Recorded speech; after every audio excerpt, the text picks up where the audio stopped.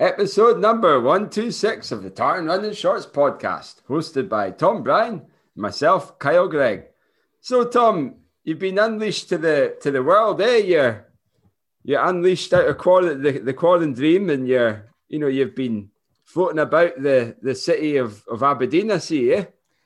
Yeah, I'm back. Yeah, I had a glorious exit on Saturday to go out for a run. It was great to get back in the trails. It was amazing. Unleashed, eh? Tommy the Tiger has been unleashed. But you know what's funny, right? I had it was like a couple of weeks of not doing much running before I came back because I was in Paris and that issue with my ribs and all that. And then I had 2 weeks on the treadmill. And you know what? I ran 2 days in a row this weekend, and my legs are really domsy. And I'm thinking, I can only imagine it's because I've just not been out on tarmac and stuff for a couple of weeks, for about part of a month. Do you not quite like the feeling of a good old domsy? Once I haven't had domsies for a while, but I went. I'm the same as you. I went for a sort of tempo up. What was it called? Can't remember the hill. Tourney Hill. That's the guy. 3 miles up on a land fire track trail, 3 miles down, but it's quite a good runnable section. And my quads were domsy the following day. Which no doubt. I'm just recovering now. So so it's a nice feeling. It is nice to get a good bit of DOMS because like something's working there. You've damaged some muscle so that it can repair itself again, and be stronger and come back stronger, faster, and more powerful. Do you know what strikes me is because I did so much running over the summer, running at home as everyone was, and running my usual routes and haunts all the time, really getting to know them. And what with the injury, then Paris, and quarantine, it's really about 8 weeks since I've really run around here, and it's amazing. Like I'm just thinking everything's so autumnal. Suddenly, I've developed. I don't know if it's just because I'm looking at it more because I've been doing a bit of gardening this year, or it genuinely is. But everything's so much orange and red and yellow. It's amazing. I've never really appreciated how much, even just the trails near us, Hazelhead and Countess Wells, how great they are to run this time of year. It's lovely. Well, I mean, you're sandwiched in between both of those forests, so it's a trail running paradise for you, Tom. It's nice, yeah. So no, it's good to be back. Good to be back out running. Brilliant. Well, talking about trail running paradise, Speyside Way Ultra is still happening this weekend, hopefully.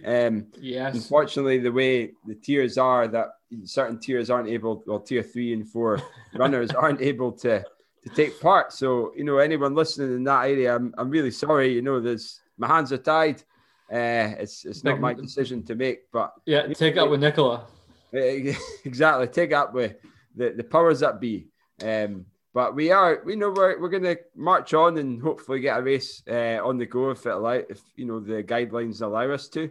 And sort of interest, how many runners did that in your start list did that affect? It was about 45, 50. Wow, blimey, that is a lot of runners to knock off. Big number. But you know what? I mean, people have been brilliant in terms of, some of them have asked for refunds, some of them have asked to be deferred, and it was a great kind of time to launch the Murray Way Ultra series as well, because it gave folk a little bit of hope and opportunity to, transfer the entries on or defer them onto one of the other races.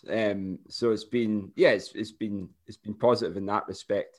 But yeah, I mean, it's a big number, and you've got to spend. There's a good bit of money you've got to spend to make races happen, and we're fortunate enough. It is a trail; it's not on the road. You're not having to close roads and lays, closing roads with councils and things like that. Because I was obviously going to be part of the race director for the Baker Hughes Running Festival, and that was one of the main issues was closing the roads, the cost of closing roads just for a few hours. So. We're lucky enough that the Forestry Commission are on board, and we've got a permit from Scottish Athletics and abiding by those guidelines that have been set from those guys. So I've still got some hair left. It's causing. There's not much, to be fair. No, there's not. There's more hair. If you turn my face upside down, folk would think. Two eyes there. You'd think I look like Tommy. No, I'm good. I think it's great. I think it's really good that you're pushing on with this. I think for the race directors are as a running community are kudos to you all. Anyone who's grafting to make races happen like you are, mate, it's really good because I know it's the easy route is like with these events. The easy route is just to say, okay, it's too hard. We're gonna knock it on the head. So it's really good. I think it will be very much appreciated by those who line up. And so tell us, who have you got? Maybe we're kind of venturing already into race previews, but who have you got lined up then? What's the current starting list looking like? Give us your male and female. Oh, 1, 2, 3. Names. Oh, I better get my spreadsheet out here, eh? Well, offhand, we've unfortunately had some pullouts in the race, and we had Robbie Simpson and Kenny Wilson were set to have a showdown, and both of them have unfortunately pulled out due to some niggles that both have been having, which is a real shame. So it certainly opens up the field, but. Jason Kelly, he's like, as we mentioned, he's wrecked the course. He's all suited and booted, ready to rock and roll, ready to get a quick time. So I think my current favourite at the moment would be Jason Kelly for the win. And we've also mentioned our man Rico, Chris Richardson. He's also going to be racing. I'm going to put my money on Rico. Oh yeah, there you go. It's a metro showdown here. It's who needs Kipchoge Bekele when you've got Rico versus Jason Kelly. Nice. And also, not only those two guys running, we've also got former winner Grant Jeans as well, he's put down quite a quick time. So it'll be interesting to see what sort of form he's in. And he's someone who can pull out the bag like some really quick times. So I'll be interested to know what he's going to be running. Who else have we got? Female field. Well, I'll just stick with the males just now. I do want to. I'm just looking at I've actually got the. Where is it? I don't think I do actually. Hold on. No, I don't. I was just looking for the waves and things like that. So it's got the estimated times. But Billy Gibson's up there, eh? Yes. He's racing. I've got a good feeling about the show. Fraser Gormley's there. I think he'll be kicking about. Jamie Pallister, I think he'll certainly be up there too. Who else have we got? We've got a few other runners. Apologies if I've missed any. Robbie Patterson's, he's done that. Benny Hill Ultra, he was well up there. So it's a really I've got to say I'm really quite happy with the sort of depth of the field. It's really good, and I think we'll just see how things go. I suppose. Anything can happen in an ultra, anything can happen in races. So, that's that. So, and then in terms of the female field, we've got Meryl Cooper, who's lining up as it stands. And I think she's one of the kind of clear favourites too. Also, Nicola McDonald potentially might be running too. Sarah Simpson, this former of course, North District half marathon champion. So I think it'll be quite an interesting play in the top three with the female side too. And there's a couple of Jenny Reese Jenkins is going to be running. So we'll see how she gets on too. She'll be certainly well up there too. That's my preview. And Fraser Klein, he's going to be doing a preview too. So stay tuned. Buy your Press and Journal, folks. All you Northerners here, or you can even subscribe online, eh? Yeah.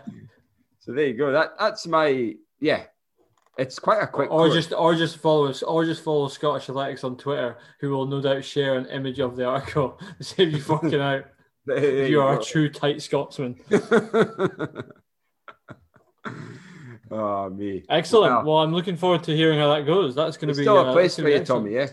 I'm heading to Paris next week, so this is the last weekend. I'm going to be packing the house. That's the. Well, let's talk about that. Then. Tell us, you're going. When are you going? So that's I'm going to Paris on the 19th of November is what it's looking like. So that's me moving. I am Yeah, so I'm that's me changing jobs. I've been handing over a wee bit, so I will be starting remotely. It's weird. I'll be working from home in Paris, if you like. But yeah, so and actually one of the things I'm having to do because I'm leaving is I'm stepping down from the Metro Aberdeen committee, which is quite sad. So yeah, that's so tomorrow night. Actually, it's Monday as we record. Tomorrow is the club AGM. So I will be stepping down as chair, and that's 7 years. 2 years 2 years as an honorary member, 4 years as captain, 1 year as chair.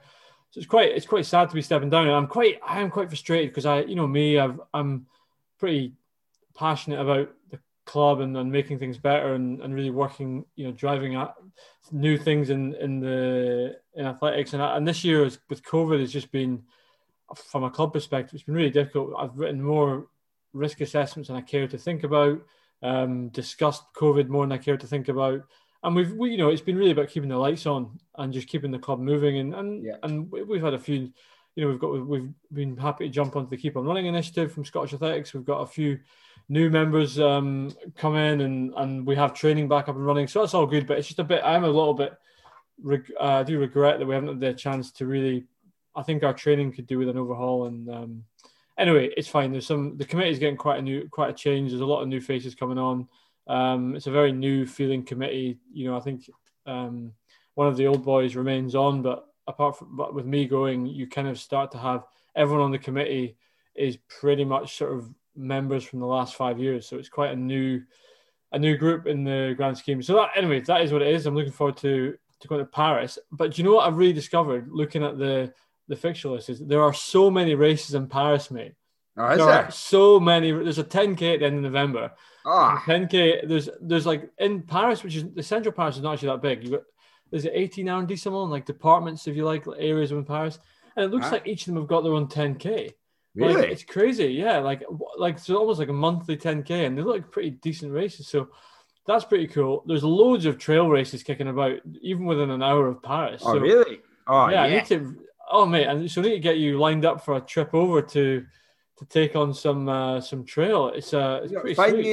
Find me like a sort of 50K, 60K distance, and I'm there. I'm all yours, Tommy. Sweet, I will find that.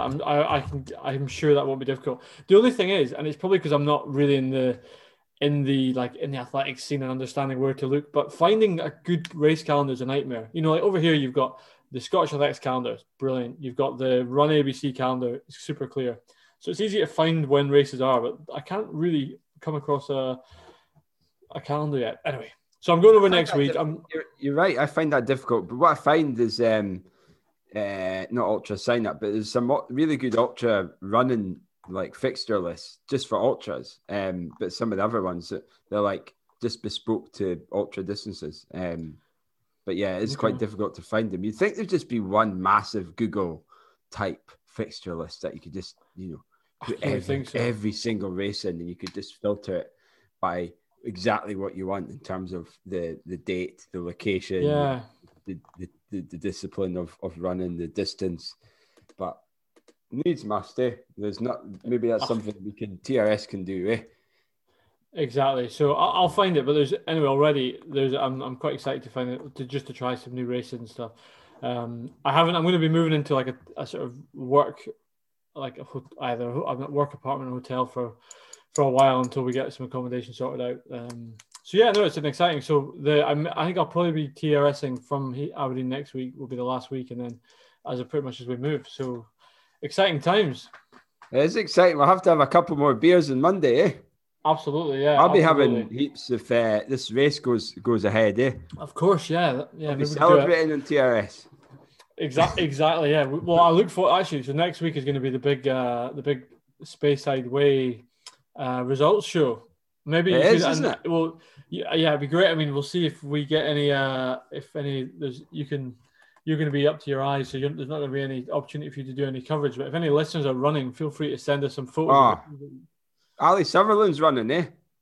Oh, nice. Yeah, he should be getting in. I don't know if he's doing a streak or anything, but he's certainly he's lining up for the race. So he's fortunate enough to be in one of the tiers that were allowed to run in. So that's good. So yeah, I mean, talking about racing, talking about folk who've been getting racing in terms of this year. Jake Whiteman, absolute fantastic year he's had. He doesn't need any introduction. So I was fortunate enough to speak to him about 3-4 weeks ago, and I'm really, really excited to give you Jake Whiteman. So without further ado, folks, here is the one, the only Jake Whiteman.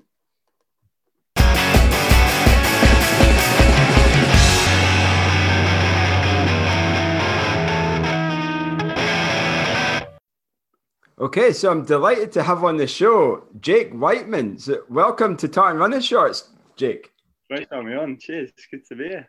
Oh, I think I caught you at the best time. You just finished a session, and you're in your hoodie now, and hopefully you're not starving after your session. But so how are you getting on? You've had an absolutely awesome season this year.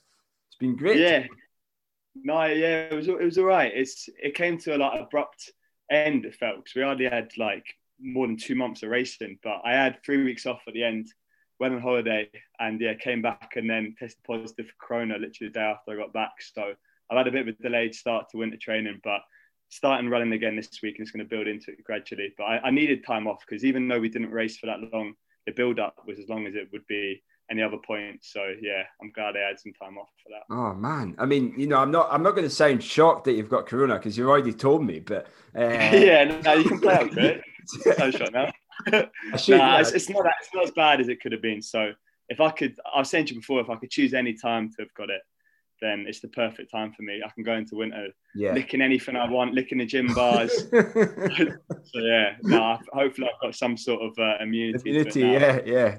I think there's very rare that you can get it twice at the moment. Anyway, obviously more research, but touch wood. I don't want to jinx myself with that, but yeah, hopefully. No, you could be the oddball in the bunch.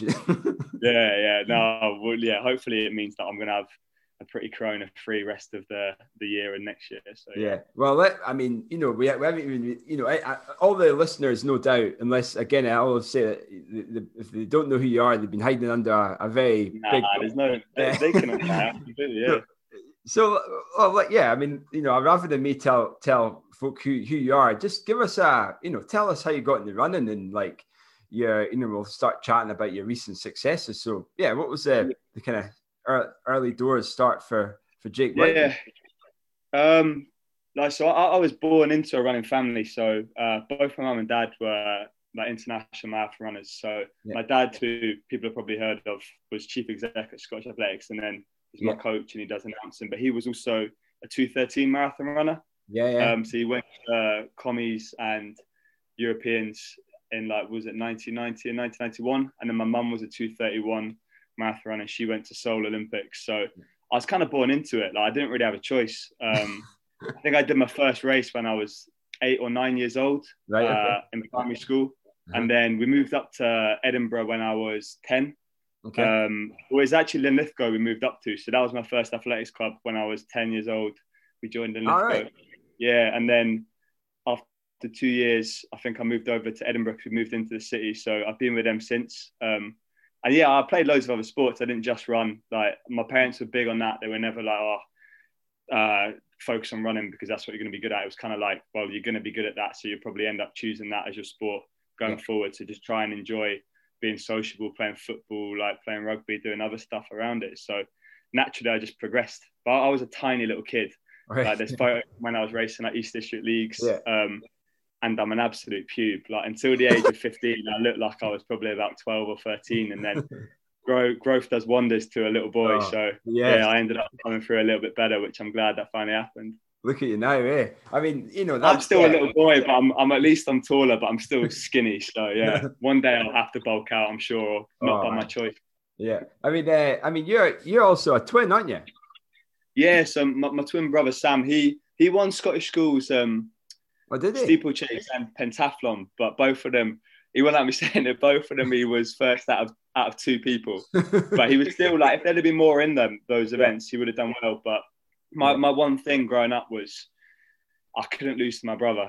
That was the worst thing for me, was the idea of losing to him was something I'd have nightmares about. So that kind of gave me that competitive edge. Is that why you chose the pentathlon in the steeple? So even yeah, I think my dad was always keen to try and keep him in it, so almost bullied him into doing other events that he could be good at. So yeah, I was never going to do those events against him because they were for him, and then I had my stuff. So yeah, it kept him in the sport, and that's a random combination. Pentathlon. So was he like did he have prowess in some of the anaerobic type sports? Yeah, well, he's like he was faster than me. Like his stopping speed was good, and then both of us are pretty lucky that we're pretty like elastic, so we could do decent long jumps and high jumps. So the only thing that he struggled with was the shot put, which he looked like me, just tiny and like scrawny. So we were awful. I think he logged like 2 meters or something like that.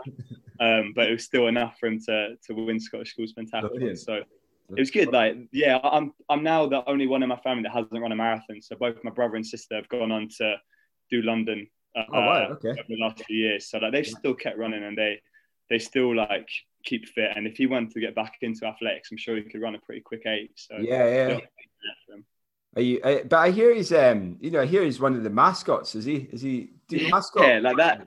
Yeah, so he was. There's a big blue bear called Brit Bear that Dad got him the gig where it was that £100 a day when it first came out, and he was a student, so he could have done with that cash. And I think he did it for 2 or 3 years. So there's funny occasions where like at the end of it was either like British champs or like anniversary games, he'd be there on the track at the end of my race. Yeah, I'd go up to him and just be having like a normal conversation with him.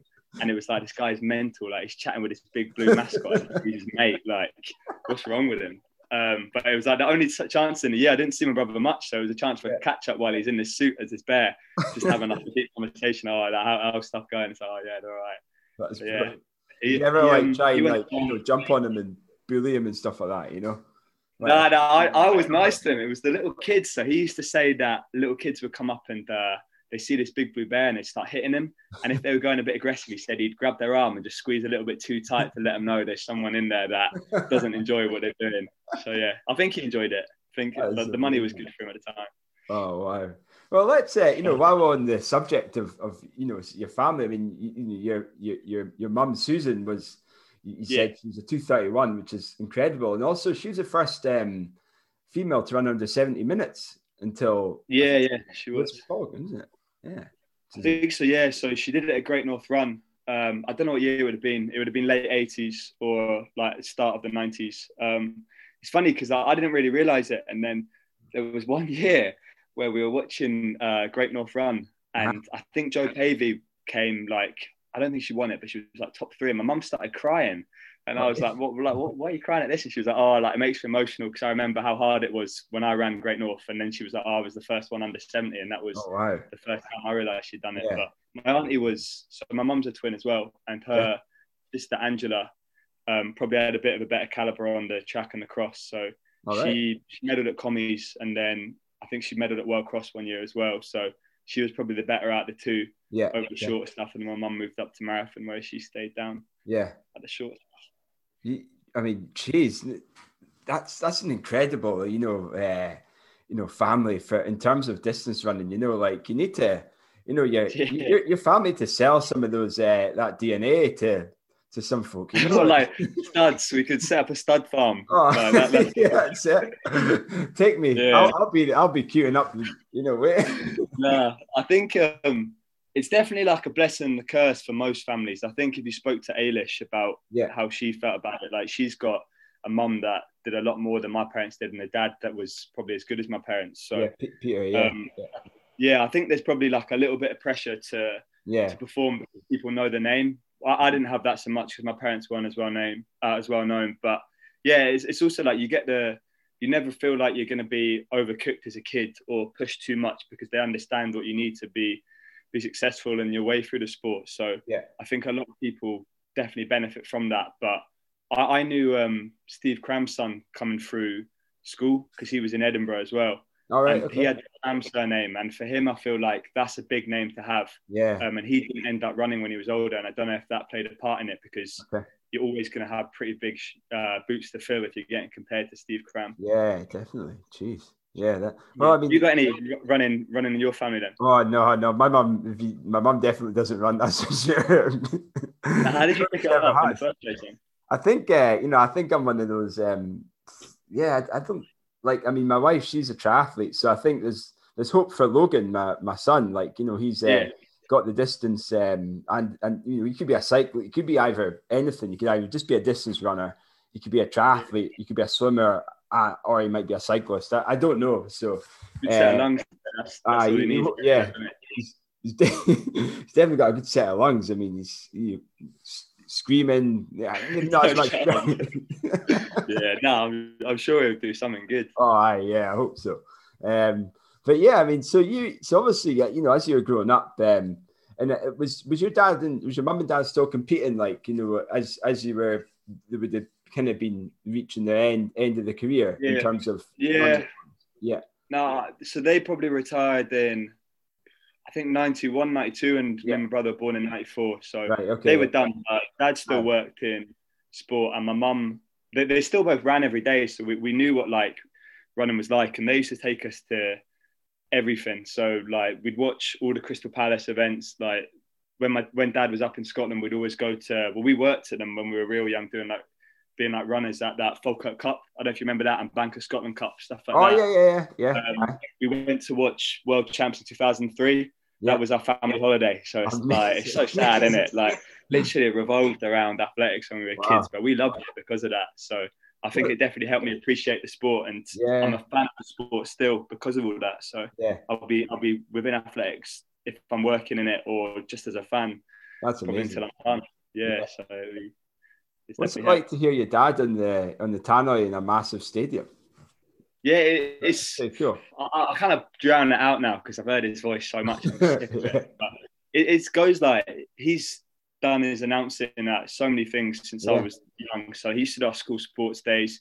He did all the he'd always do national cross at Calendar Park for a long time. So I'm so used to having him. But I'm fortunate now that I've had so many rubbish runs while he's been announcing, especially when I got to the bigger races, that finally I'm starting to be able to have good races and he can actually mention my name. Whereas I'd come up and he'd be like, "Oh, how did you do?" Even though he was announcing on it, he's literally watching the front, so he couldn't even see me. So it's good. I know that he's always there and always got one of the best seats in the house. So I'm lucky to have that. To be fair, that is so cool. Yeah, that definitely, must hopefully give you a little bit of an edge when it comes to my dad's commentating in my race. It helps with heats, because if you're in a later heat, he maybe would drop a time in to let you know what you need to run. But I don't think he does, and that's not fair if he does that. But that's one maybe advantage of it. Yeah, brilliant. So I mean, as you grew up, you ran, for Linlithgow, and then you in Edinburgh, you then joined, is it Edinburgh AC as a team? So that was probably when I was, I think 13 maybe. I've been with Edinburgh since then. Yeah, okay. And during that time we had Chris O'Hare on, and we're chatting about his development, within Edinburgh AC, and you had so many top runners. Back when you were running, and also current too. So kind of just talk us through being a member of Edinburgh AC, and the kind of club and the group training set up for you. Yeah, so I was coached by my mum actually to start with when I first started training properly, and then my dad took over probably when I was 14. Okay. But he was always big about making it a social element. So we'd go down to Meadowbank every Tuesday. And to start with, I joined in with, there's a coach called Eric Fisher.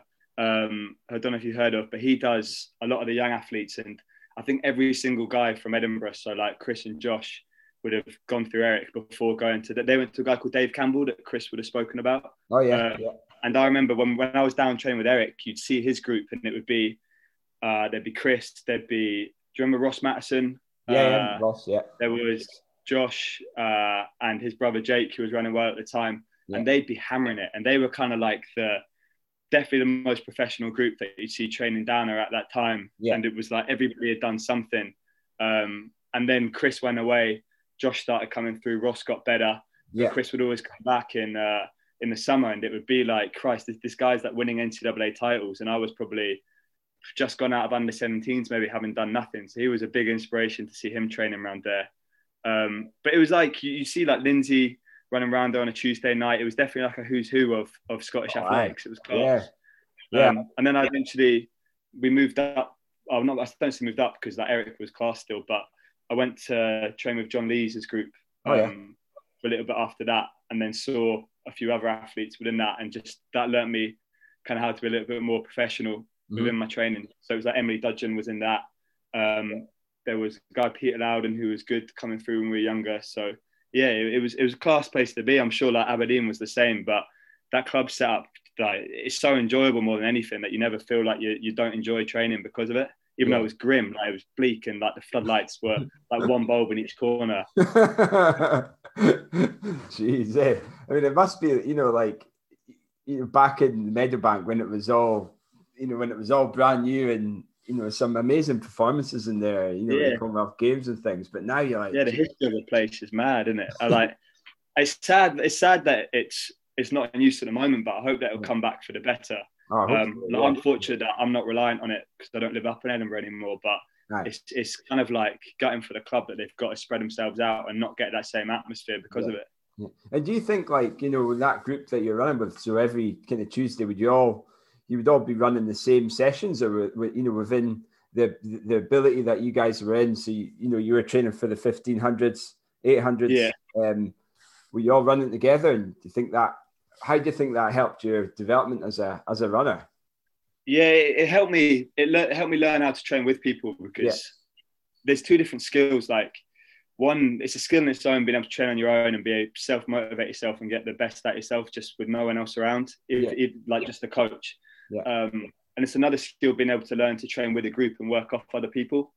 And that was kind of the thing that I got from Eric's group. Like, Eric had so many athletes, and a lot of the guys who I'm still mates with now, back from then, it was like my friends at the club at the time. Nice. So I used to love going down to that. And there was a point where I started kind of like running away from the sessions a little bit, where it came to the point where I needed to find other guys to train with that just pushed me on a little bit more. So I was constantly looking for more people to drag me through, and it was learning from how people run those sessions. So I think myself, like a lot of other young athletes, you end up going out too quick and just dying towards the end of sessions. So I was training with older guys that taught me not to do that, and I was a little bit more respectful of how they train. So that's important, to learn how to kind of transition from a kid into an adult. And I definitely learned that at Meadowbank growing up.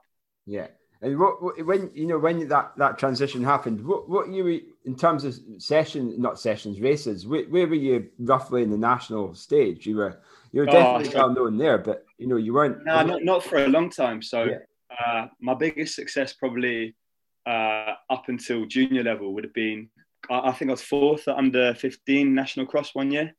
And I'd be regularly making like Scottish schools finals and age group finals on the track, and that's probably one thing that I think, when I've been asked before about why I think Scottish athletics is doing so well at the moment, it's definitely like, for me, I was still able to make Scottish schools teams and Scottish teams now and then, even though I wasn't running that quick at all.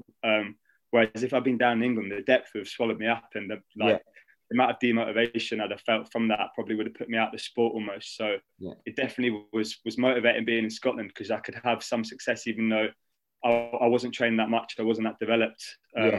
The tables kind of turned for me when I did grow at 15, 16, like probably 16 even. And when I went into juniors, I started getting a bit of confidence in how I was training, how I was racing. I was able to start winning stuff like the school stuff. Ended up going down to like BMCs and was able to run pretty well at them. So that's definitely when it kicked on. That's great. And I think as well, it appears, what you said about having, it's almost opportunities for that kind of age group is the Scottish athletics, and what I see anyway, there appears to be far more opportunities to really go and race and to get a district vest or a national vest, or in there's different disciplines too of getting those vests and opportunities. And it's even like the Young Athletes League that would be going on. It's like the quality of racing was perfect for me. Like I probably never even won one, but I was up there being competitive in them. It's same with like Neil Gurley, that he was doing exactly the same thing. I think both of us would have been finishing about fourth or fifth in those Young Athletes League races. But for me, that was enough to like be motivated and want to keep going. Yeah, brilliant. And so once you were in that age, you went to uni, Loughborough. Is that that's right. I was always set on going to to Loughborough just because the history of the place. Yeah. Like George Gandy, who sadly passed away the end of last week, Right. who was the coach there for 50 years. Like he was a big reason to go just because of the setup he'd created. Wow. And like that, that's legendary, that setup. If anyone says, right, where would you go if you're going to the UK for athletics? It'd be Loughborough. Yeah. I didn't really know of many other places I wanted to go, or I didn't really know of any other places for running at the time because I was so set on going there. So I just had to get my grades, and then that was me away. What did you study at Loughborough then? I did business, so it was with a placement year as well. So my third year of uni, everyone on my course had to go on placement. So I was sponsored by Nike at the time, so they took me on placement for a year, which was pretty cool experience. Yeah, I was lucky. Yes. That's some placement. I was about to make a joke that did you get a placement with Nike, and you did? Yeah, no, I did. So like they literally said I had to go in. They let me go in 3 days a week, and then it was up until the track season started. And there was a lot. They let me go on camp to like Kenya and stuff like that while I was working there. So I was lucky to have that. Yeah, for sure. God. So I mean, where were you based in? For that placement, I was Teddington, where I now live. So that was the best thing about it, was it gave me the chance to sort myself out here and realize that this is where I wanted to base myself after uni. So yeah, it was cool. It was definitely like an experience. I lived in there was a London Marathon house down here. So my house was it was like me, Andy Vernon, Beth Potter, Charlie Grice, Adele Tracy, Richard Goodman, Ross Murray. Like, it was class to live around those guys. Jeez. That's I mean that in itself will just want to make you quick, just having all those. Yeah, well, I was the worst one there, so I felt like I had to prove myself to be able to be in that house in the first place. So, yeah. Were they like shoving you out the door, like get out the door, get training? So I ran with, before I went to work, because I'd come from uni where you've got so much time to be able to get up and do your runs whenever you need to. So getting into work for 9 meant I had to run at like 6 a.m. and Beth was doing the same before she was teaching. So she'd drag me out the door at 6 a.m. and it'd be brutal. Like, it was just bleak cold and I didn't enjoy them at all, but at least I wasn't on my own. Oh, geez, that's brutal. But I mean, that's that's real life though, isn't it? I'm lucky now I don't have to do that, but I'm sure like yourself and a lot of people end up having to do that. That's the reality of it, isn't it? I say that I at the moment I'm doing near, I feel bad speaking to you. I've just had been eating all the food trying to recover from this treadmill challenge, and I keep milking it. To doing it. Yeah, it's good though, eh? Exactly. I keep milking it. It was like 6 weeks ago. Yeah. Have a few more weeks, I'm sure, and then it'll be time to go down a bit. Yeah. So at Loughborough, you had an amazing group, and you were training with, and the guys who you were living with, was that your kind of main training group, or was it like, obviously many other runners who jumped in the session? So I was always coached by my dad through uni, and he was pretty good in my first year. He let me jump in with a lot more stuff. Mm-hmm. So I was doing, probably up until Christmas, I was doing my winter sessions with Gandy's group, gym with him, drills with him, circuits with him. And my best mates now are all from my time doing athletics at Loughborough. So I was fortunate that the guys I ended up living with throughout the rest of my time at uni were all runners. And I became so close to them. So it was never a question of being led astray or anything like that. I still enjoyed my time at uni. Like, my first year, I definitely went out a lot more than I should have. But I think for any young athlete, you need that, because if you don't do that, you'll end up burning out at one point and just going mad when it's probably a little bit too late to be doing that. So I definitely had a good time when it mattered, and learned how to train hard more than anything, to be fair. Yeah. And your longevity in the sport as well. I mean, how old are you now, Jake? I'm the old age of 26, getting on now. Yeah. So that you're not even anywhere near your peak yet, and you've been. I hope not. I feel like I've been in this sport a long time, but I hope I'm my best. Under 20 years. If you started when you're like kind of 6 and 8 years old, and that's it's a long time, isn't it?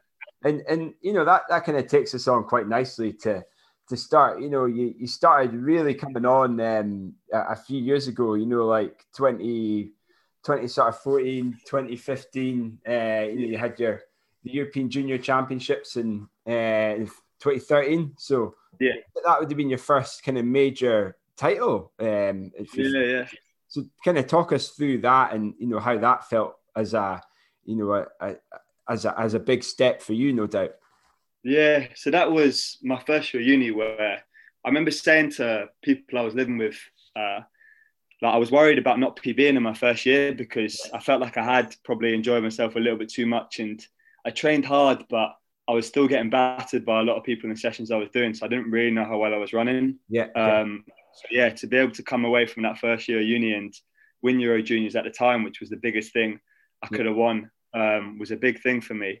Like to be able to have a title, which is it's actually the only like title I've won since. Like I've medaled and stuff, but I've not won a champ. So yeah, it was a big deal, and kind of set the pathway for the next few years to know that I could go on and hopefully transition into a decent enough senior, which like the next year I was lucky enough to run 3:35, which was a massive jump for me up in Hampden before the Commonwealth Games. So yeah, that was definitely was Euro Juniors that helped me know that I could transition to be able to run those sort of times.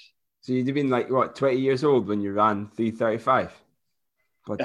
Yeah, it was the day after my 20th birthday when I did that. Yeah. Did you get mistaken? But that guy's not an under 23. He's yeah, well, like with that baby face. Yeah, it was mad because I kind of knew that I could run something quick like a 3:37 because I'd run 3:40 that year and won the races. 3:35 was quicker than I should have run. So amazing. There was kind of a lot of bad things that came from that because it puts you a bit more expectation on a young athlete who wasn't really running those sort of times regularly.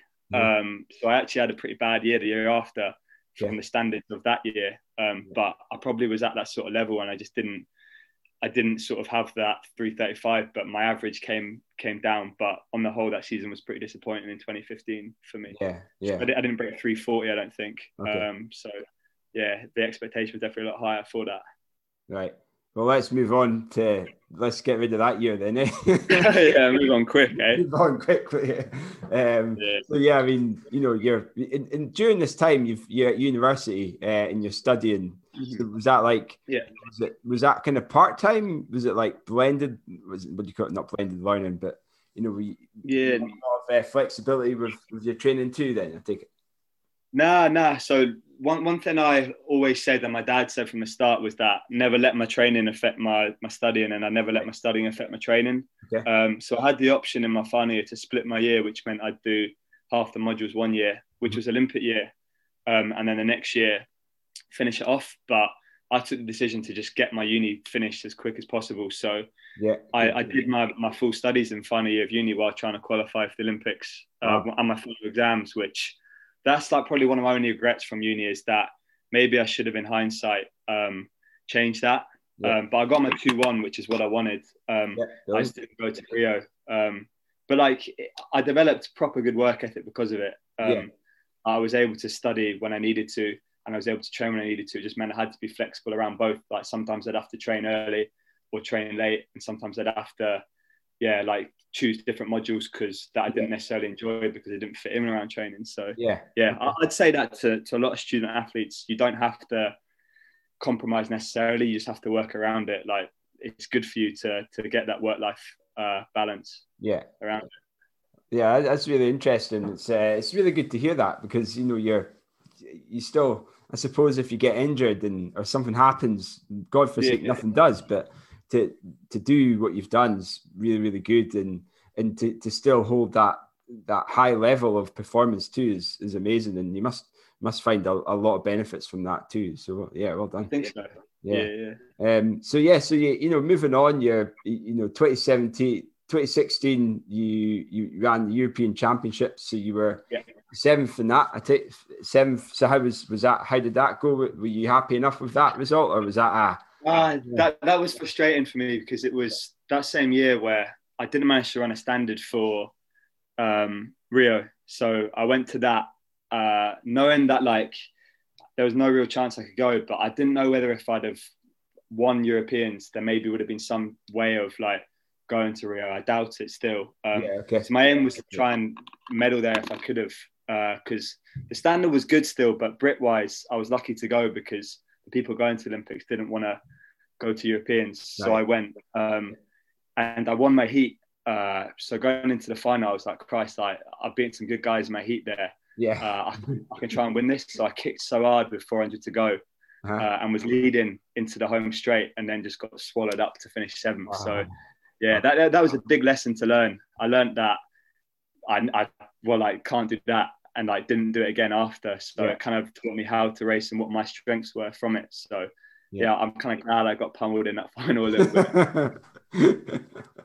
It's, well, yeah, okay, well, and then your next year, then 2018. Looking on paper, I don't want to put words in your mouth, but 2018 was a big year for you. That was my best year to date, I would say. Even from like 2019 and 2020, I got my medals that are the only ones I've got as a senior. So yeah, it was class. Like that everything kind of clicked that year. And I didn't really have any setbacks that stopped me from running my best. So yeah, it was good.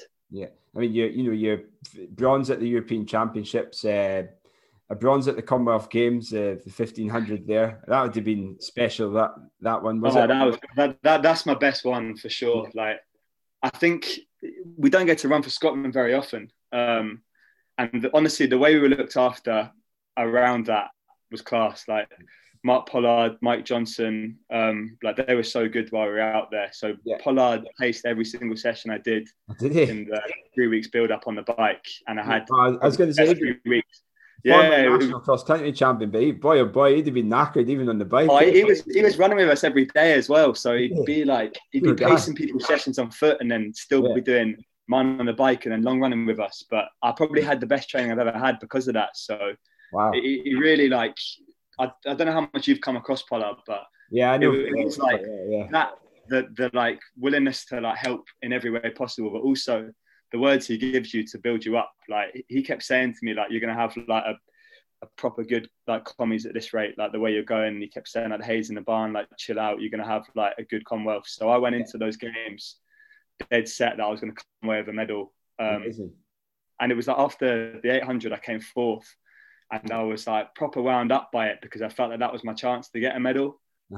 So I said to Pollard, I was like, oh, will you warm down with me? And he did. And I just literally vented to him. All he kept saying was like, you've got the 15 to come. Like, that's a better chance. So yeah, he was so good.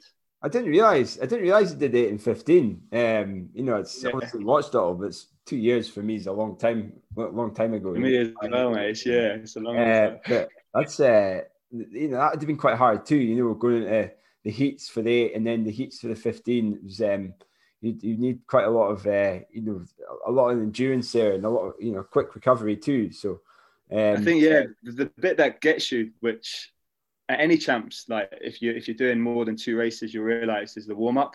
It's going and doing the same routine over and over again. It's so repetitive. So I did that 5 times in the end over the space of 6 days, which was just mad. Like I just got fed up with it after a while, so I just relieved to be done. I tell you what, though, there's a picture with your wee Jimmy hat on. Yeah. I see that kicking about quite a lot. Yeah, it's funny. I think my brother got them for £2 off eBay or something like that. Like it probably itched my head for about a week after. Oh, nice. That was nice.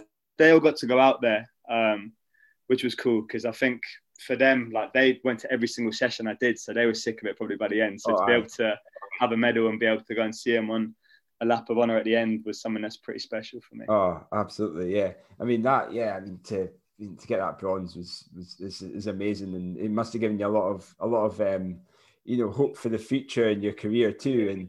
And like in terms of that, that was a big jump, no doubt. And your best year was there anything different that you did or in the run up to that race, or do you think it was just the whole years and years of build up? What do you think the main reason for that? So I'd say like 100% the biggest thing for any athlete is the consistency year on year.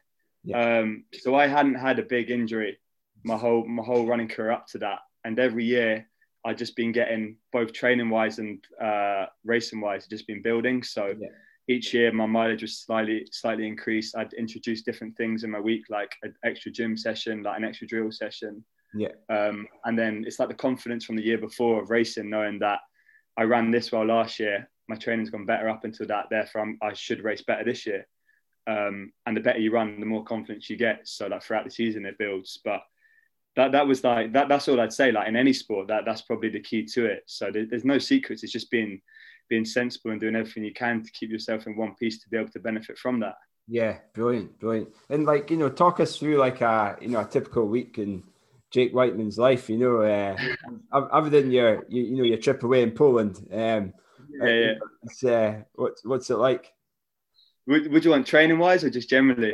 Let's go for training. Let's but you can include some general stuff in there if you fancy. But I think So we'll start with I'm fortunate enough that since I left uni, I've not needed to work around my running because I've been lucky enough to call it my job. So bear in mind, I've got a lot of time to be able to fit in training and like the stuff around it. So yeah, if I went through my winter week, my Mondays I steady run in the morning, like probably 7 or 8 miles. And the one thing that, like I was saying again, with my training developing, is my pace of running has picked up each year. Yeah. So I probably steady run at about between like 5:30 and 5:45 maybe, depending on how I'm feeling. So that'll be my steady run pace. So I do that on a Monday, and that's a pretty staple for me. Yeah. And then for a few years, we've done yoga on Monday nights, which I hated to the start because I was shocking, and I still am, but I've kind of learned to like it a little bit now. Nice. And then Tuesdays, we always do our session days, Tuesday, Saturday. So that would be, in winter, it's like a hill session on a Tuesday. And then we'll do a lifting session like on the Tuesday night. Wednesday's like double run day and another little gym session, which is like pre-Abbey, so not quite as intense. Thursday, like steady running and drill and speed session. Friday, like another steady or easy run.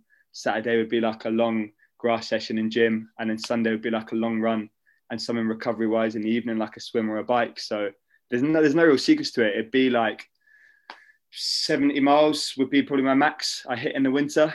But my big thing is I try and just do as little in between my sessions as possible. So I try and nap most days, try and stay off my feet. So I'm bad for driving. I'll literally drive everywhere, even if it's like half a mile. I hate using my legs otherwise. So it's just an excuse to be lazy. But I try and I live sort of the highest quality life and the best life for my running I can throughout the season, to be able to then have my 3 weeks off at the end of the year where I can live the worst quality life I can by eating as much crap as possible, like drinking the stuff I wouldn't be able to drink during the season, and like just getting it all out of my system really. So I'd say I'm pretty well behaved all throughout the year because of that.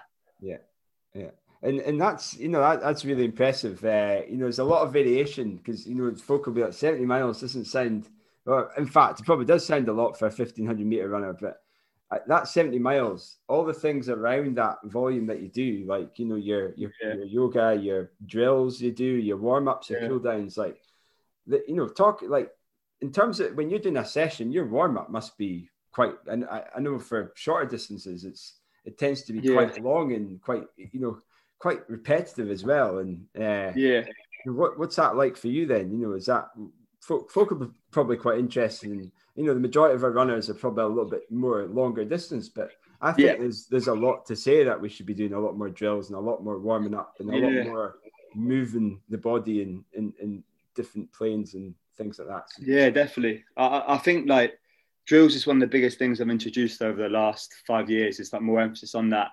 And I'd say I probably do not to the same duration, but I do the same drills almost like 5 times a week.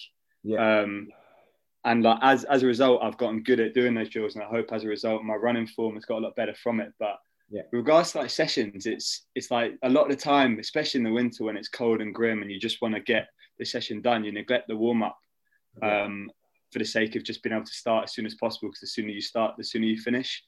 But if you spend that time, like an extra 10 minutes, 15 minutes, like just being a bit careful with like how you're warming up and making sure you're doing the right stuff that's specific for the session you're going to do, you're going to feel so much better for doing it. And that even goes to like in the summer for track sessions, we do like primers. So I don't know if you've had much experience with that, but a lot of guys that I go away on camps with like British Athletics, like most people will be doing that, where you do a 200 at a pretty fast pace before you start the session.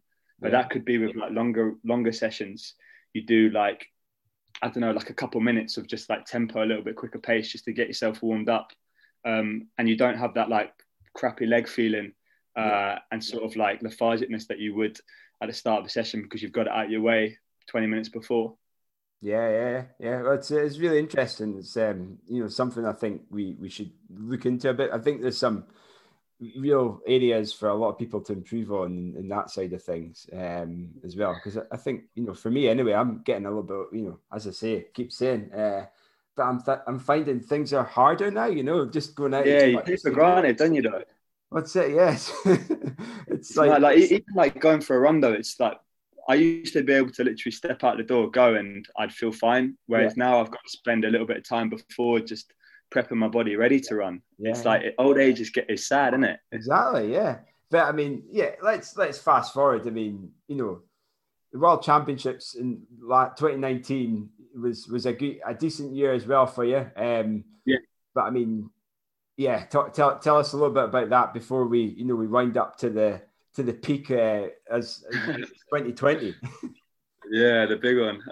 2019 was in some ways like the worst year I've had, and a lot of ways at that point it was the best year I've had, because I got my first big injury in, it was actually the very end of December. I got a stress fracture in my sacrum. So I spent the first 3 months of 2020 cross training, which like for me, that was something that I never really experienced much. Like I've always cross trained as a supplement to my training, to my running, but to have to cross train instead of my running was different. So I learned a lot of discipline from that, about like when you're injured, you got to train harder than you are when you're fit and healthy, because there's so much more you need to do. You got to get your body ready to run again. You've got to like keep your fitness level high, and without running, that just takes a little bit more effort. So it definitely helped, and I came back from that injury probably in a better place, both mentally and physically, than I would have been if I'd have been running those 3 months. So to then go to Doha and have the summer I had was something that I never would have expected when I was rehabbing in January, February time. Yeah, right. That's so you were off for what, a few months then? I think it was. I think I had 11 weeks in total of no running at all, and then it would have been about 3 weeks of like, or 4 weeks even, of just very like gradual build up and Alter G stuff to take the weight load off it. So I was lucky that the injury was so straightforward, and I had a lot of people that I can thank for that, who helped me get my rehab sorted and put me back in one place. So I was pretty fortunate in those regards. Alter G treadmill as well, eh? Jeez, that would do. I wish I had that for the world record attempt. Oh yeah, I wish it was like accessible like all over the place, but it's so hard to get on. You'd have felt unreal. You'd have floated like your way to it for that. Have you been on one ever before? No. No, I've ran in one. They're weird, eh? It gives you a big old wedgie, doesn't it, to lift you up? Yeah. Not the most comfortable. I know. I tried to. I was thinking of putting like a suspension in my garage, where the rafters are. But I thought, no, I better. Yeah. How did you feel? Because the hardest bit about treadmill running, and like I did a fair bit of Alter G stuff. In the build up, is I don't run a treadmill often, and it's the clock watching is mind numbing. So like when you were doing your 24-hour attempt, could you always see the duration you're on? Yeah, I think that was maybe a design flaw for me, because the camera was pointing at the side of me and the clock was right next to me. So I kept, not only could I see I don't know what was more mind numbing, the clock, or watching myself in the mirror for 18 odd hours. You probably pick out every little flaw you can find in yourself by looking at yourself at that time. Your technique will be perfect by the end. I know. Yeah, I know. I think maybe I was like looking to the clock too much, and that's maybe why my hip hurt. I don't know, but if somebody asked me how many grey hairs you got in the top of your head, I could count them all by the end of it. Every single one. That's the thing. I think you start going a bit mental after a while, and you see yourself a bit different, wouldn't you? Oh, exactly. Yeah. So, but no, I mean, it's a weird feeling running a treadmill, but I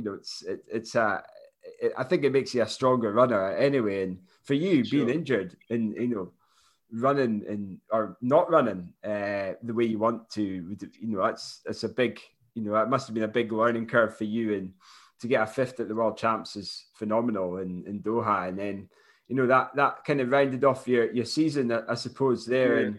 And then one thing in domestically, it's the British guys at the moment, arguably, I would say that the strongest discipline is middle distance running in terms of athletics. I would say we've got so many top guys like yourself, Chris O'Hare, Neil Gurley, Josh Kerr. It's just it's mad. Phenomenal. Making the commies team is going to be tough for us because it's like the depth of just Scotland alone is mad for my event. Like that, having 3 of us in Doha in the final, all Scots, was like pretty incredible. So amazing, it's only a good thing though. Like having that depth in Great Britain to mean that you have to step up and be that much better to make just a team. It's only going to bring you on when you have to come to these global champs and compete, because if you're making a British team now, you're expected to make a final, and you're probably capable of doing that. So I hope that will end up resulting in medals being brought back from British athletes over the next few years. Yeah, and you know what, you've already stepped up this year, and this year for you, Jake, it's just been a pleasure to follow your progress. And thanks. I mean, to run a 3:29 1500, I watched it and I was just in awe. It was just amazing. And that, like you've got so many folk, in the UK and Europe, even, just looking at what you did there was just phenomenal. Like, so talk us through that, that race, the 3:29. Yeah. Talk us through that. Yeah, so like the whole 2020 season was meant to be focused around 800s because that's kind of what we saw the year as like. It was like a free ticket to kind of change the year and experiment with stuff a little bit. So my aim was always going to be to try and run as quick an 800 as possible. Yeah. And I was pretty set that my 3:31 from Doha wasn't going to be beat. And Monaco was going to be my only 15. So if I'd have got close to 3:31, I would have been pleased. Yeah. But at the same time, like you're going to Monaco and you're lucky to stand on the start line there because it's a hard meet to get in. And if you're going to run something super quick, it's going to be there. So I kind of went into that with the attitude of like, there's literally nothing to lose here. So I'm going to commit to a fast time. And if I die, I die. I'd regret not going for it. So the way it kind of panned out was we knew that the Ingebrigtsens wanted to run 3:28. Okay. I think that's what was like heard before. And we knew that Cherry was going to go on something mad. So I feel like 3:28 was a time that is quick, but if I can try and set off at that pace, then it should get me through something pretty quick. So I went with those guys and I felt pretty good the whole way. So fortunately for me, it was a pretty metronomic pacemaking job by Jakob Ingebrigtsen. And when you run, like everyone will probably feel this, it's the same even in like the longer stuff. Like when you run even splits, you feel so good even by the end. Like it's just so much easier because you're just so efficient. And it was like that for me. So it was almost like the perfect storm where I was in pretty good shape and I had almost like the perfect race because I ran inside lane the whole way. I ran even splits the whole way. So I still wasn't expecting that to be the time that popped up. I think when it popped up as a 29, it doesn't look right. It looks like the clock's broken and there should be a 3 there instead of the 2. But I was definitely very glad that that's what it showed. I mean that's absolutely phenomenal, and that's the second quickest 1500 meter, isn't it, in the UK? Is that right? Yeah, I didn't realise that because I was so buzzing as soon as I finished to just go under 30 that it was only when I got around to interviews and they said like you've gone past like Kramovet that I realised that it was actually as quick as that. So that's pretty special for me because even though I wasn't born when those guys were doing what they were doing, like I've grown up as like a student of them and like a big fan. So to be able to go past them is something for me that means a lot, and like I hope that I can go on and try and replicate some of the sort of success they had at Champs medal wise, because they've definitely got another league ahead of all of us from that front. So that's the aim from here. It's absolutely phenomenal, and not only is that, I mean, before you got you've got the all-time the British indoor 1,000 meter record too. Which is cool. 270. Yeah, that was cool. It's of all the records I could get, like there's some pretty tough indoor ones there. So was like a realistic one to try. So glad I got one. So hey, you know what? It's still a British record. It's still. I'll take it. You had a world record though, mate. That's a trumped mine for sure. Oh, I know. Well, I don't know. Like, it's. I'm gonna have to find. Maybe there isn't a 1,000. You could get that one. You know the What's that on a treadmill? 1,000 meter world record treadmill. You get people that are like treadmill specialists who like can bound and let the belt run under. I don't know if my style complements it or is not good, but I'd give it a go. Oh, you want a world record in something, here? You said, you know, it's an exclusive to TRS there, so I'm gonna hold that, and I'm gonna investigate if there's if it's been made. We're just gonna have to make sure that you're you know, there's a good run off in case something speed you're running at. Bloody hell, that would be oh yeah, you want crash mats behind, don't you? It's scary enough, isn't it? There's funny story actually where my dad he wanted to get himself in a Guinness Book of Records somewhere. So like the record he found that he wanted to get himself in is for a mile around a track pushing an orange with his nose. So and I was like, I think it was before we moved up to Scotland, so I would have been at 8 or 9 when he attempted it, and he crocked himself on his hands and knees going around his track. He was pushing this orange and throwing it and keep going round, and it took him, I don't know how long it would have taken, but he got the record. And then while it was getting ratified, a guy in the States did it in like a shopping mall and was pushing it, and it was rolling for like meters and meters. And he was running after it, so he didn't get himself in there. So a white man needs to put himself in the world record book somewhere. Brilliant. Oh yeah, no, you definitely have to get on it. You know, not that one, but yeah, the treadmill one was wonderful records, but you could there's mad ones. The way you're going, I mean, what's the world record for? I know it's 3:26, isn't it? So it's your man. 3:26. That's the thing. It's like that's only 3 seconds. Yeah, but when you're getting down that end, those seconds are pretty tough to breach. But I hope I can keep getting quicker. So it's definitely like an aim to try and get as close to those sort of times as possible. Yeah. So what's the rationale behind doing some of the 800s? Is that just to get your speed up, or is it just, as you say, just it's a kind of free ticket for this year, just to try different things? What's it? Like a few things with it. Like I hope that being a better 800 meter runner is going to help my championship 1500 meter racing. Just when it is a bit slow and you need that speed. Other things are like I want to be a middle distance athlete that can double, like if the option's there. So I want to be considered as good an 800 meter runner as 15, which isn't the case at the moment, but I hope I made a little bit closer progress to that this year. And 144.18 is your PB now, so that's so it's still like we've got I'd say we're pretty fortunate that the Scottish record is so tough, because it's a proper good aim to have, because like if you're aiming for McKean's 43.88 and you can get close, then you're running some pretty good times over 8. So that's definitely the benchmark that I kind of set myself against, and I hope at some point myself and maybe there's others like Guy can be challenging that and maybe going under it. So that's a good aim to have. Okay.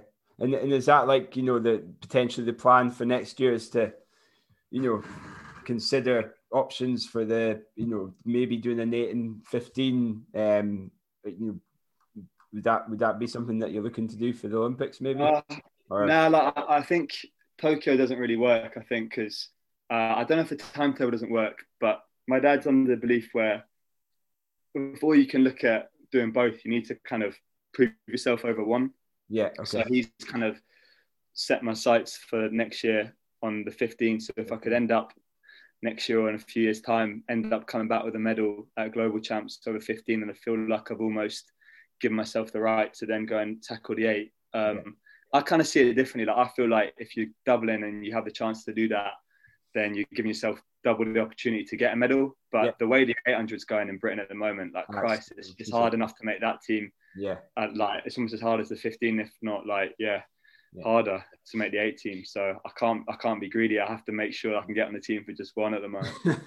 So what is we're talking about, we're quite well versed in marathon qualification and things for the Olympics. But what about for yourself? What is the current selection criteria for the 1500s?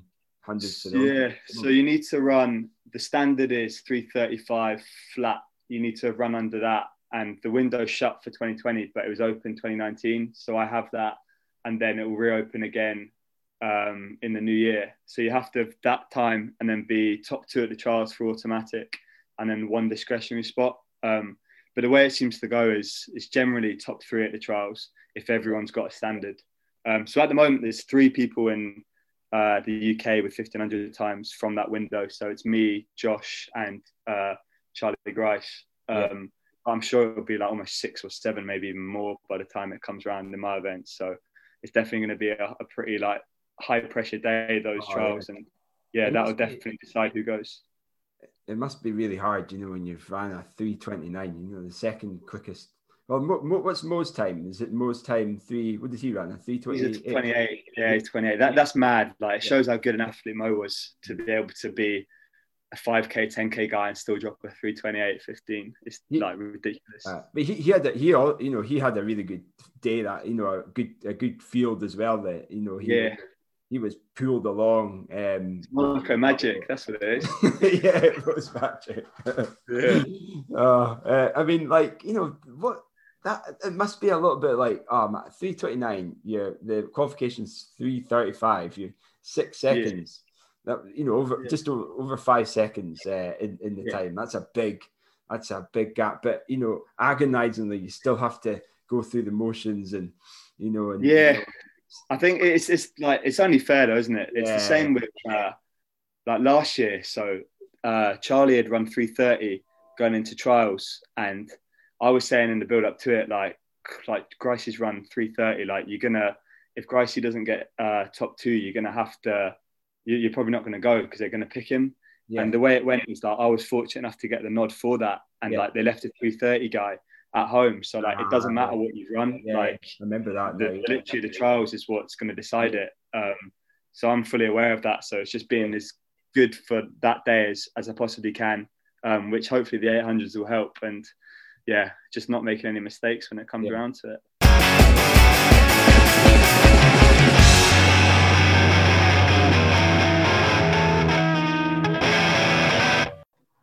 Thank you so much for coming on, Jake. That's absolutely brilliant. We're delighted you've been on the list for a long time, and now next up, we just need to get your mum and your dad on. That's the follow-up. Jeff and Susan. Susan, who featured during retro race results, so let's not forget. She ran London one year. Yeah, of course. So that's cool. No, but anyway, Jake feels like another jewel, sort of one of the Scottish athletics crown jewels for us to get on, which is great. Oh, it is. It was brilliant speaking to him. What a great guy. And I've been fortunate enough, and that's one of the reasons I do TRS is to speak to these amazing athletes, and you suck some wisdom out of them, and hopefully it'll make me a better runner and person as well. And Angela Mudge, getting to chat to him, obviously know her, but getting to chat to her about running was fantastic too. So I'm thoroughly excited to continue chatting to some of these amazing guests, and what all different backgrounds, and we've got some stellar a few stellar lineups continuing as well in the next few weeks that we'll be sure to be revealing soon too. Indeed. But while one thing we do need to push though, listeners, is tartan running shorts. So last week we said we had about 15. It was actually 19 pairs we had left. There are 5 pairs of TRS tartan running shorts left to go. That order is going to be triggered this week, because if it comes to it, I'm just going to buy 5 pairs from my mates who don't listen to the show. So get your orders in. This time next week, they will be done. It'll be shut up shop. So unless there's like an overwhelming demand after that for Christmas, that may well be it. So make sure you get your orders in. To those of you who've already ordered, fantastic. Thank you very much. You will receive an email in the next week or two with a confirmation that the order is being placed, and a request for your address, which that's a cock up on my part. We should have put it on the Google form. A request for your address, and that's about it. So stay tuned. We hopefully will have them with you before too long. Brilliant. I'm thoroughly looking forward to it. If Speyside Way was in January, or well, hopefully you'll get them before then. There would have been prizes, tartan running short prizes. That could be the next thing, eh? At a TRS, we need to have a TRS event for that. This TRS Backyard Ultra next year. Exactly. Yeah, that's still in the pipeline, eh? Exactly. Yeah. And also the TRS. If you say that's a week off work. Yeah, exactly. Well, or anyone who wants to travel out to the TRS camp in I don't know, St. Moritz or wherever we do it next year, that's that'll be cool. It might just be in our backy, eh? It might well be, yeah. Right, so moving on to news, there's only one real bit of news I wanted to raise. I've actually got some notes on it because I was in the kitchen on Friday night cooking and Five Live was on. So I was listening they had a really good discussion about the drug testing in the last, during lockdown. And so Jess Judd was on, who actually spoke very well. And they also, as always, they've got Dan Campbell, who's on there, and Victoria Derbyshire and whatnot. Anyway, I want to run some things by that I took note of, which I thought were really interesting. I want to get your reaction on this, and we can have a bit of discussion on it. So, UK athletics, UK anti-doping in. Let me make sure I've got my right note about. Yes, UK anti-doping between April and June this year performed 126 anti-doping tests. Between July and the end of the year, they performed 1,406, which means in 2020, they've performed 1,532 tests. In the same period in 2019, they performed 5,155. So the number of tests performed by UK anti-doping alone is down by, 3,500, which is, I find, quite staggering, to be honest. Secondly, 3,500 this year. This year, just up until the end of September. Secondly, I didn't realize this, but at the time of lockdown, UK anti-doping announced a reduction. They were going to reduce the number of tests due to COVID, which feels a little bit like a shop saying, by the way, everyone, just to let you know, our security cameras are going to be off over the weekend. As I'm stealing Jess Judd's line there. And finally, since March, there have been no blood tests, only urine. Now, just to wrap this up, you'll get more from a blood test than you will a urine test. And for blood passports and all that, there's world records being dropped this year. So quite interesting. Anyway, and then last thing I'm going to leave you with. So UK Athletics, on behalf of UK Athletics, there have been 103 total tests, of which 23 were in competition, 80 were out of competition. World Athletics, they've done UK Anti-Doping have done for UK Athletics 26 tests versus 134 that they'd done in 2019. So, yeah, what do you make of that then? I mean, I get that. I don't know why they publicly announced that they're going to be, doing less tests. That's a bit daft, isn't it? Like, yeah. I mean, great. What Jess Judd said is bang on. Like, yeah, let's just open up shop, crack on, really? Just do what you need to do. I mean, that's not. And I mean, is that just, so this is just the UK then, is it? That's just, those numbers are just UK. 1,532 tests in 2020 versus 5,155 during the same period in 2020. And that's UK anti-doping. And that's just a 6-month period.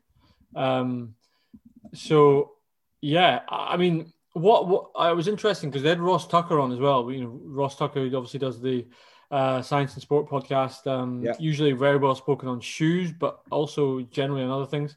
And he made a fair point, that in terms of if an athlete is doping this year, there's no major championships. The Olympics is next year, but the training boost that you can get and the ability to train and go to another level because you're recovering better and you can push yourself harder because of doping this year. You may not test when you're going to 2020, but there's a real danger in the sport right now that there's these gaps are not being plugged. And I do understand why COVID is having that effect, but I think I was quite impressed that Five Live did cover that because it's really, it's quite worrying. And there have been competitions this year. There've been world championships, not the world championships, but the world half champs.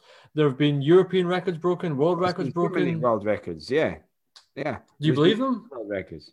I mean,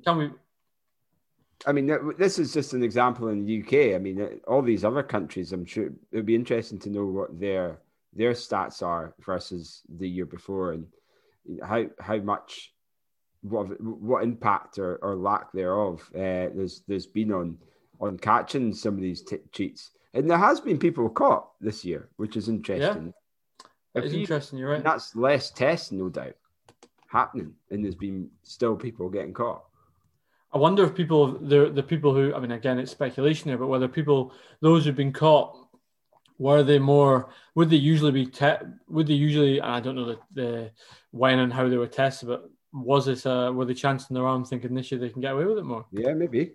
You never know. And what I found was quite interesting was so the guy Hamish Coffey, who is the UK Anti-Doping Director of Testing, he said with regard to the fact that they released information that they were going to reduce testing in 2020, he said. We did publicly announce a reduction in our testing program, and we felt it was right at the time. We want to be as transparent as we can. I'd like to reassure athletes they should have confidence in the ongoing testing program. Yes, numbers are lower, but we've been conducting a huge amount of work throughout the pandemic. Arguably, we've been busier than usual. Our testing continues to be risk-based and intelligence-led. Every test we do, there is a huge amount of time and effort that goes into that to make sure that we are testing the right people at the right time for the right substances. There is no test that's purely random. There's always an element of it being targeted, and that hasn't changed throughout the pandemic.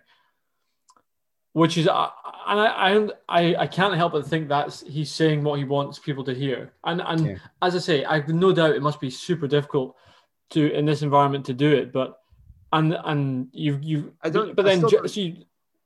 they shouldn't have announced it though. Yeah, I don't understand why you would announce that. I think that this to be transparent is.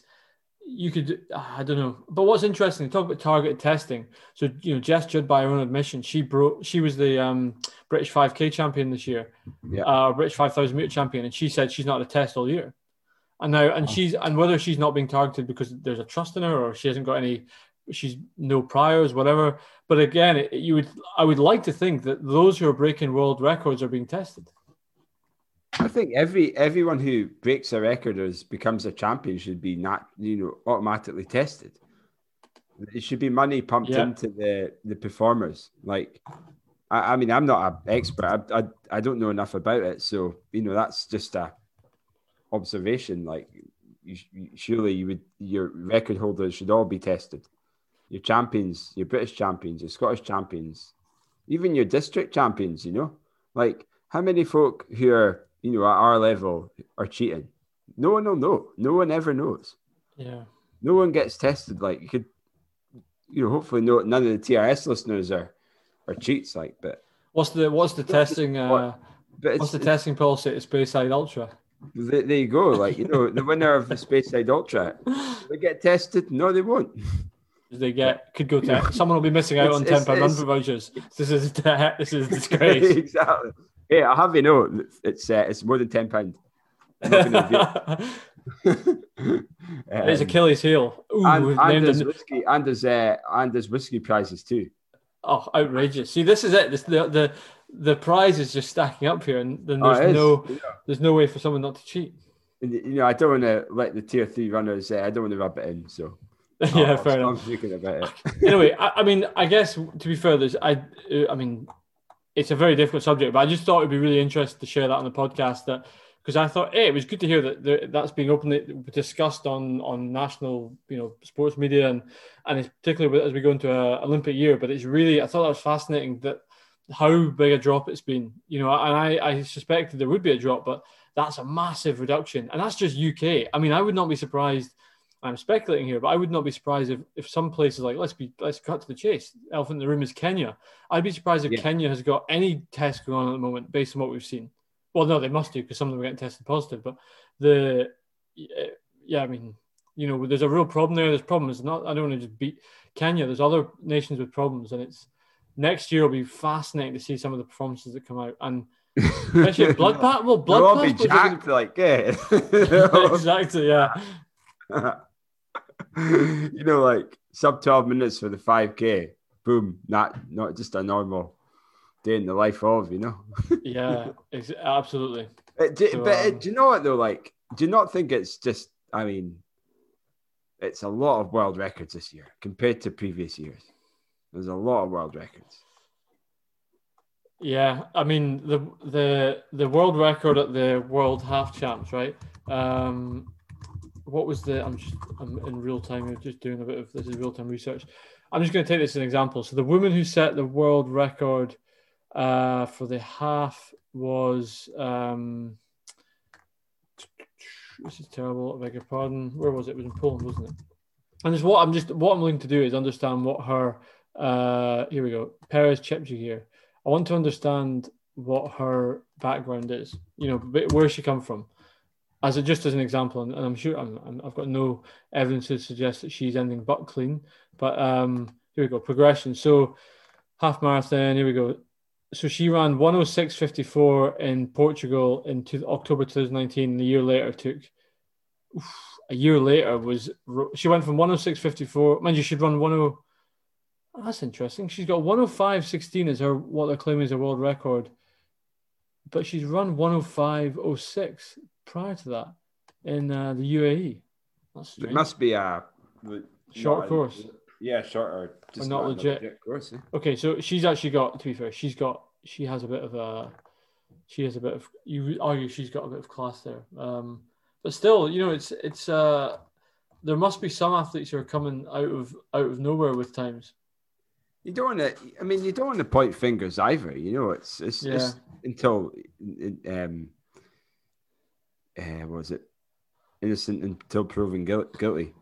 Yeah, and I should add that, you know, okay, I'd say I was just pulling the first world record that came to mind. I mean, Perez Cheptegei, she's previously been a world half marathon champion. She's a class act. I'm not for a minute suggesting that she's no at all. She's doping, but I mean, I'm just you know what I'm getting to. It will be very interesting next year, and this is where again you want to see transparency. I want to see a list of who's been tested.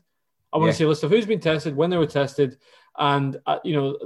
Then that's I think that's the sort of transparency we're after. We're not after transparency of them saying, by the way, everyone, we're not going to test much for the next 6 months. That's the wrong type of transparency. Jesus, yeah. Well, let's see what happens then. But if anyone does have shed any light in terms of where you can view testing, and maybe it's too much, data protection is a big thing these days, so maybe you can't see that information, but it would be good to see a bit more transparency, not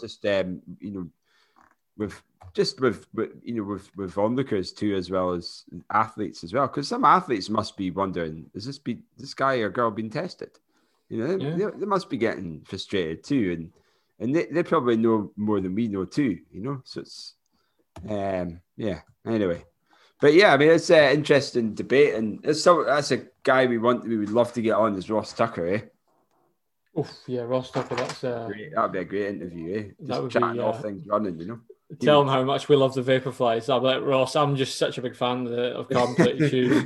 He's like the David Attenborough, the David Attenborough of running science. He is. He's incredibly well qualified. I think sometimes he's. I don't know. I think he's very good. He'd be great to get on the show. I think, he would be. Yeah. Anyway, results. Have we got any results? I looked and I couldn't see any results from the weekend. I've got to say, Tom, I don't know anything that happened this weekend, so I'm going to say no. But if anyone knows anything, obviously you know where we are. TRS run of the week. Do we have a TRS run of the week, Tom? Let me think about this. TRS run of the week. Actually, I've got a TRS run of the week. Here we go. Let me see. I just want to get the TRS run of the week, and this is technically not a runner. It's technically, it is a runner because he's run, but he's done more than just run. He's actually swam, biked, and run. TRS run of the week is a guy called Chris Nikic, who became the first person with Down syndrome to finish an Ironman triathlon, which is, I mean, absolutely inspiring. You know, amazing. You know, 21-year-old from Florida, and finished in 16 hours, 46 minutes, and 9 seconds. And to be honest, I'm amazed. It really just shows that, you know, Ironman is like, in terms of endurance, is really the top end of sporting achievements in terms of, the record you can eventually compete, and, you know, to compete with Down syndrome, which, you know, it can cause various degrees of learning disability, slower physical development. Nobody's ever done that before, and I love that. I just love that piece of him. You know, that doesn't matter to him. He can do it. He can complete. Just absolutely amazing. Yeah, it's some great pictures of him at the end as well. You know, what a feeling you must have to do something like that. You know, it's brilliant. You know, and it's a great story, and it gives a lot of people some hope too. You know, like you can do these sort of things. Not everyone can, but you know, when he must have such a an overwhelming sense of accomplishment, which I think I certainly strive for in my running, and and Tom, you do too. We all do, I'm sure, listening to TRS in some shape or form, and there's various degrees of that. So, it's a great story, and hopefully we see more of these stories in the near future, when races start happening more often, goals start getting smashed. So, yeah, looking forward to seeing that, folks. Yeah, I think that's I just think it's like, you're absolutely right, because it's, and again, to anyone who thinks it's like that's just finish lines, not finish times, that's not at all. I think that's genuinely inspiring. One thing on a slightly different note that made me laugh, and I think that's a brilliant TRS run of the week. But I just noticed as I was reading the article I want to speak about, popped up my newsfeed next to it is British Athletics. Mo Farah and Holly Arnold trusted to make the right decisions as they start I'm a Celebrity, Get Me Out of Here. Is it not? It's not getting filmed in is it not in Conway or something in Wales?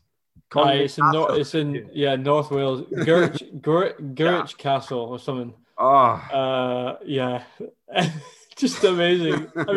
I mean, this is like Mo is just such a he's such a, what's the word I'm looking for? A maverick. He's just like it's an Olympic year next year. What is he thinking? Sorry, guys, I'm just going for a run. I mean, how long is it? I don't watch it. How long is I'm a Celebrity? I don't know. It's not 2 or 3 weeks. How's he going to train in that? Is it not pretty hilly in Wales? There won't be many, not all in Wales. Some it's pretty flat. But Gary House is going to, from Runstrong's, going to kick off in a minute. Exactly, yeah. You mean? I just hope that instead of the jungle trails, what they do, it's he's got to go out and do an 8K tempo or something. That's it. He's 8K tempo whilst munching down on some bugs and grubs instead of gel. Oh well, that's interesting. Well, like you say, he's your pal. So we want an interview with Big Mo in the near future. Yeah, he's apparently they're suspending his athlete personal award funding for the duration. Quite right. To be fair, he probably doesn't get that much anyway. Honestly, I'm sure it's deck chairs off the Titanic film. Compared to what he probably gets for all the other appearance fees and winning some of these races, So exactly.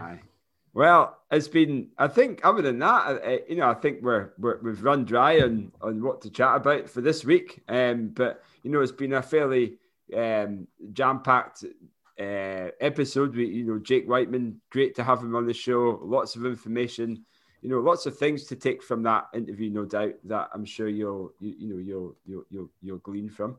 Other than that, Tommy, you can get in contact with us if you want to hear from us. You want to have a chin wag, give us some information about anything happening in the running world and any suggestions that you might have in terms of interview guests and things. We would love to hear from yourself. So to get in contact, just email us at tartanrunningshorts@gmail.com. You can get us on Facebook at Tartan Running Shorts, Instagram at Tartan Running Shorts, and we've also got a Twitter handle at Tartan Shorts. And last but not least, make sure that you get your Tartan Running Shorts in for your order in. There's only a few left, so we want to get them snapped up before the end of the week. And then we're going to click send on the, we're going to click send on the post, and that'll be them. It'll be ready to go for hopefully in the next few weeks. You'll receive all your Tartan Running Shorts and just in time for the new year, Absolutely, yeah. I'm looking forward to parading around Paris in mine. They're pretty short shorts, though, They are, yeah. I might have to hold it to a race, but as I said, there'll be plenty of opportunity for them.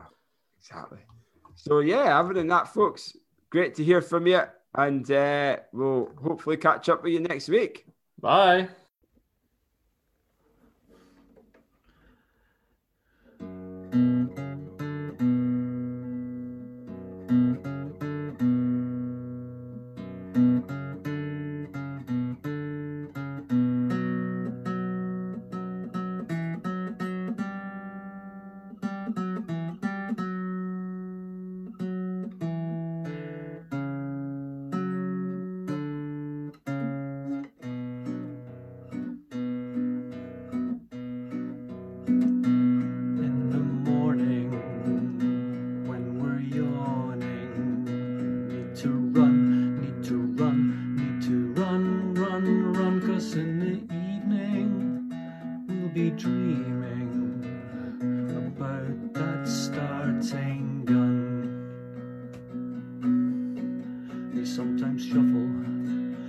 sometimes saunter. When we train, when we train, when we train, train, train, it can be savage, but never brutal, because we love the wind and rain. You've got Tommy, you've got Kyle, they bring news, they drink brews, they do interviews, they like park run and cross country, and Nike's dodgy shoes. So bring some tartan and let's go running in our shorts, in our shorts, in our shorts, because there's banter when we canter with the tartan running shorts, because there's banter when we canter with the tartan running shorts. And that's a wrap.